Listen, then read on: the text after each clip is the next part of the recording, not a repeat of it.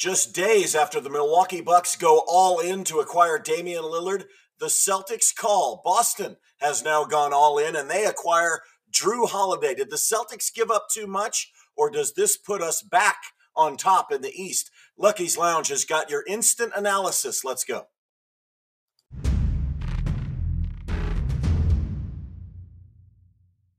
No matter what you were doing this Sunday afternoon, the Boston Celtics and Portland Trailblazers have certainly at least altered your perceptions of how the day was going.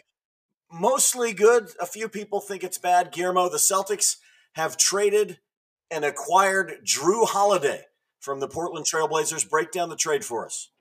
All right. Wow. What a splash by Brad. Always stirring the pot there. So the trade is Jrue Holiday to the Celtics for Malcolm Brogdon, Rob Williams, the Golden State Warriors 2024 first round pick that we just picked up this offseason, and a 2029 unprotected Celtics first round pick.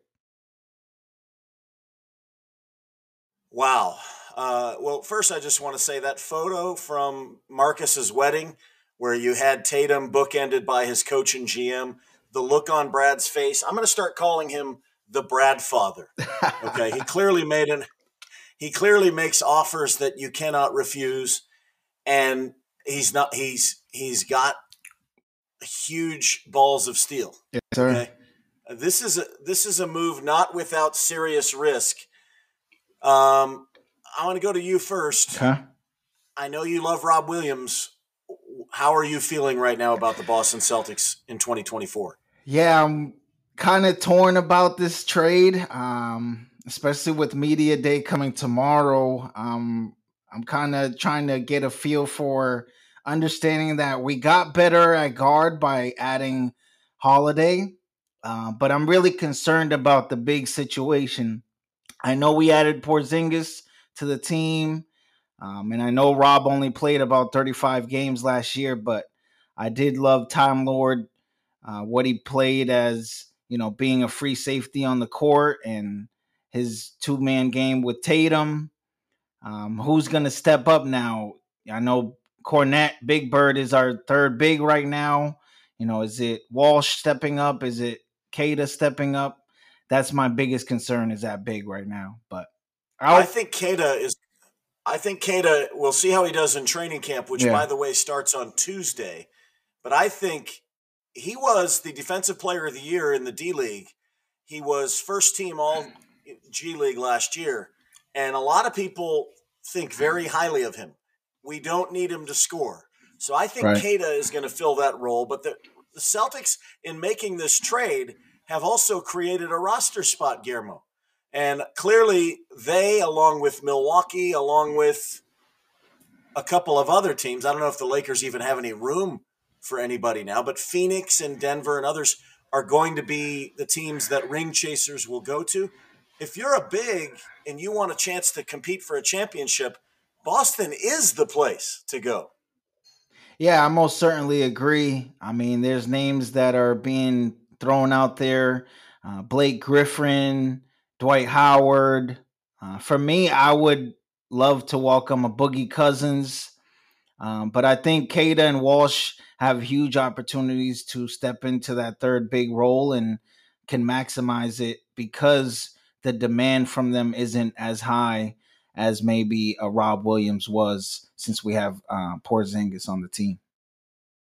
Well, this is not a full podcast, everybody. This is going to be one segment. This is our initial reaction to the trade, and I'm going to tell you why I think this trade is a win for Boston. Sometimes trades are made not only from a basketball perspective, but I think from a basketball perspective only, the Celtics had to make this trade. Damian Lillard is that good, folks. Remember when he led Portland, and I don't remember who else he had on that team, and you probably don't either, to the Western Conference Finals? This guy can go for 50 in any playoff game. He is the closer for the Milwaukee Bucks, and they have enough defense around him. They're not as good defensively as they were, but if you cannot account, I mean, you got Derek White, who is an all-defensive team player from last year, but Jrue Holiday with a chip on his shoulder. And by the way, after Holiday was told by the Blazers, look, we're going to be moving you on, Holiday had a list of teams that he wanted to go to. Boston was at or near the top of that list, which is very good news because it shows that he wants to compete. He wants to beat the Bucks. He was hurt. He said he wanted to retire there. And there was a lot of talk about him retiring. I hope he's not retiring now. I hope the Celtics had a handshake deal with him before this trade was finalized to where he's brought on for another 3 years after, maybe 2 years after his current deal expires.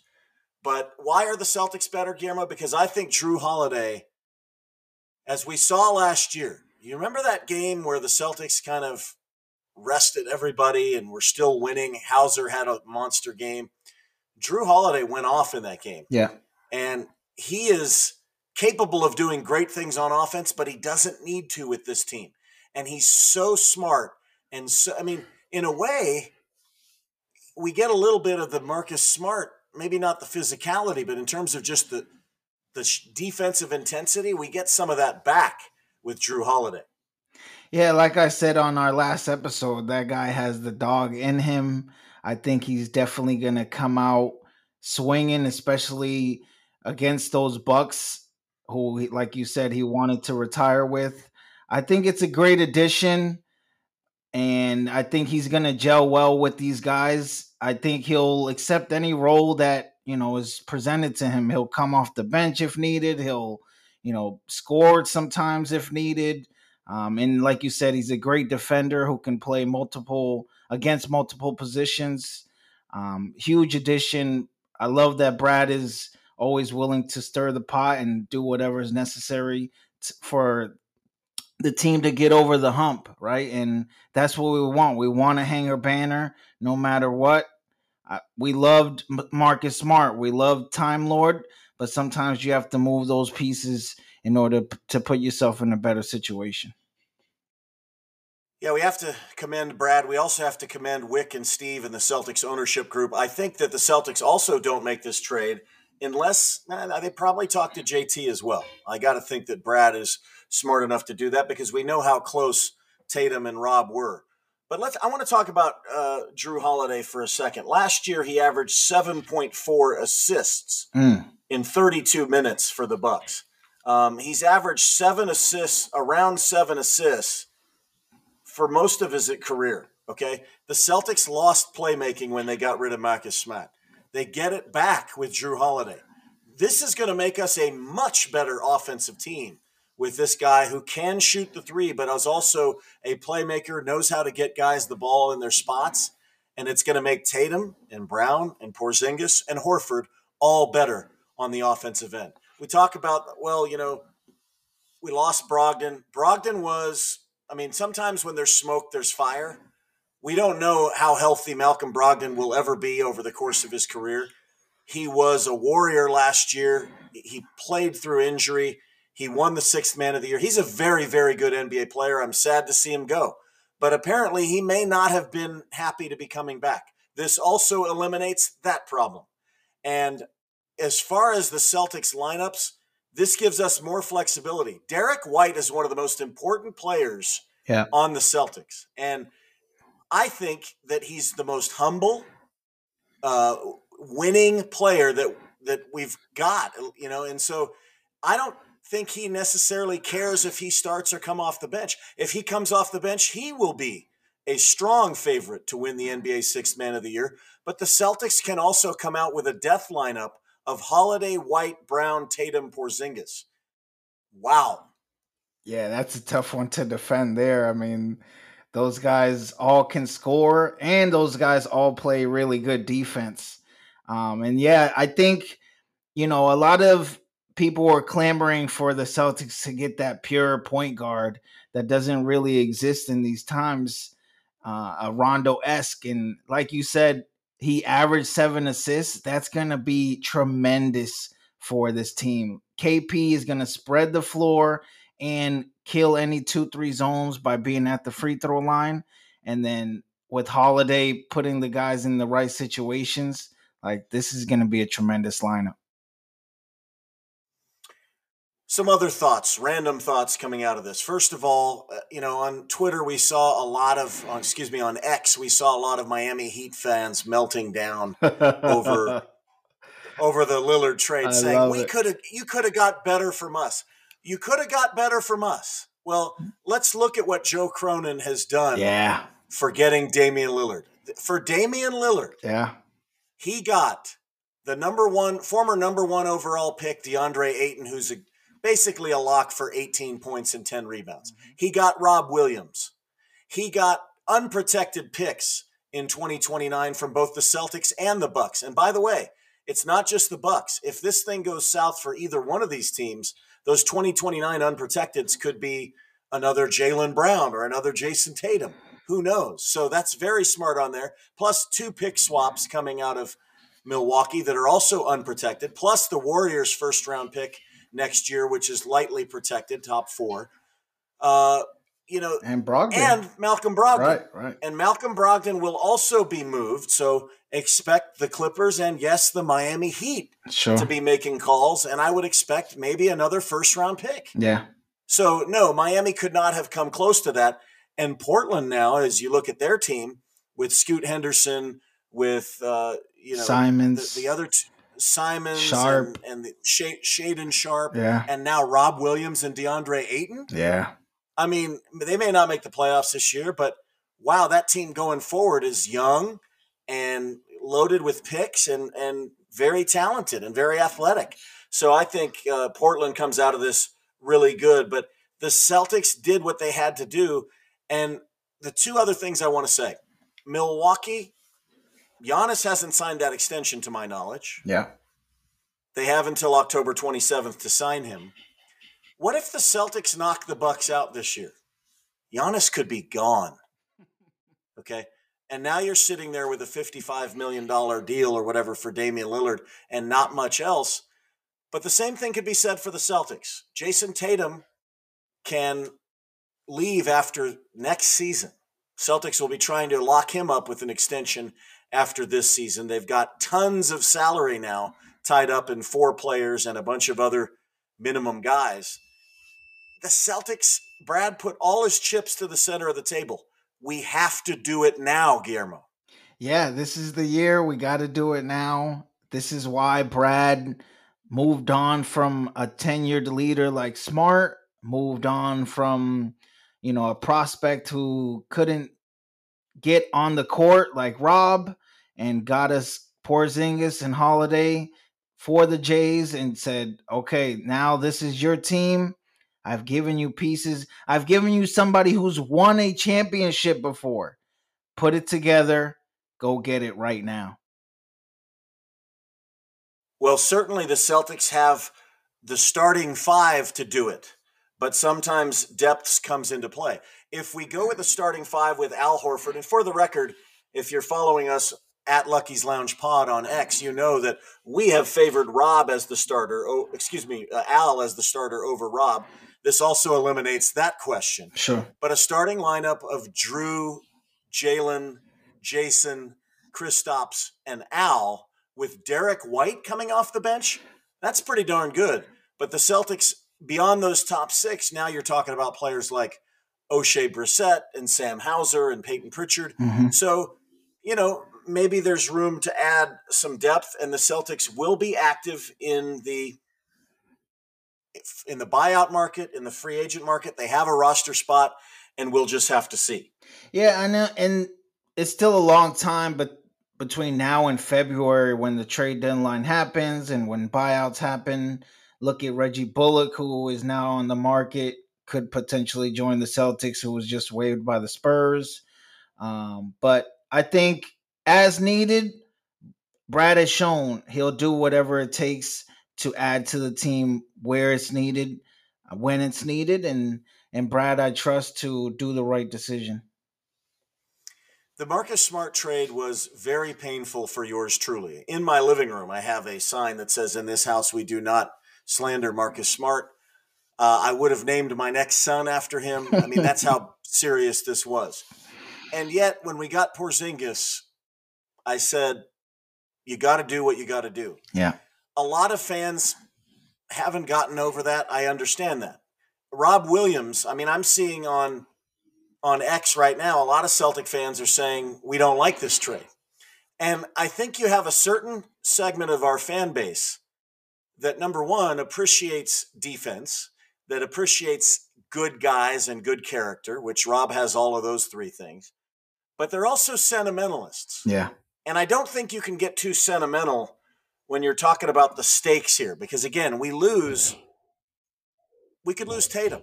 If we can't, I mean, it's Tatum loves it here, and I hope he wants to be like his hero Kobe Bryant and stay with one franchise. And that's one of the sad things about Lillard leaving, is that no matter what he does, he couldn't. He's not Kobe Bryant. He's not Larry Bird. He's not Bill Russell. He's not Tony Gwynn. He's going to have done it somewhere else, and that's kind of sad. I want Tatum to stay here, but we had to do what we have to do. And Rob Williams, this is not hate. This is just facts, okay? As Rob would say, facts. 2019, he played 32 games. 2020, he played 29 games. 2021, he played 52 games. We go to the finals at the year that he plays 61 games. So he missed, I think, the beginning of the season, comes back, plays 61 games, and was so incredible, that he really helped us be the best team in the NBA. It wasn't, I mean, he maybe started to break down toward the finals against Golden State, but he was one of the key players and one of the reasons why we should have won the championship. But then last year, 35 games. It's possible, guys, that it will never come together for the Time Lord because he can't stay on the court. Yeah, and I think what happens to a lot of our green teamers, and I know Tommy Heinsohn always used to have this thing of loving the players so much. I know he never wanted to trade, a Greg Steamsma or Avery Bradley or Jay Crowder because he loved those players and the grittiness they brought to the Celtics each and every night. But if you're going to get better, sometimes you got to move on from, those gnarly guys who are doing the little things to get you over the hump each and every night. But if you're going to get better to win a championship and hang a banner, you got to make those difficult decisions. Also throw in picks at times to mortgage the future to win now. And we're in a win now mode.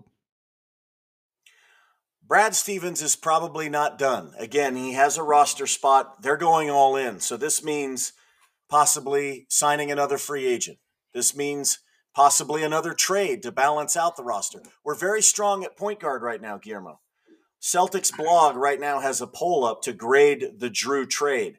Lucky's Lounge gives the trade an A. 90% of Celtics fans so far, about 1,400 votes right now, which, by the way, is a statistically significant sample size. 90% give it an A or a B. Only 3% give it a D or an F. Celtics Nation loves this trade. And I got to say, Guillermo, the Celtics made a decision to value starting lineup and high-end rotation. In other words, right, the top six. We want to have a better top six than New York, than Milwaukee, than Miami, than Philadelphia, than Denver. I think we've achieved that. We sacrificed depth, but who's got a better top six than us? Yeah, I wouldn't be able to tell you. I think we do have the best top six in the league. And when playoff time comes, the rotation goes to 8, maybe 9 here and there, barring any injuries or foul trouble. So I'm okay with having the best top 6 and having some spot guys in certain situations fill in where needed. And it's still early, like I said.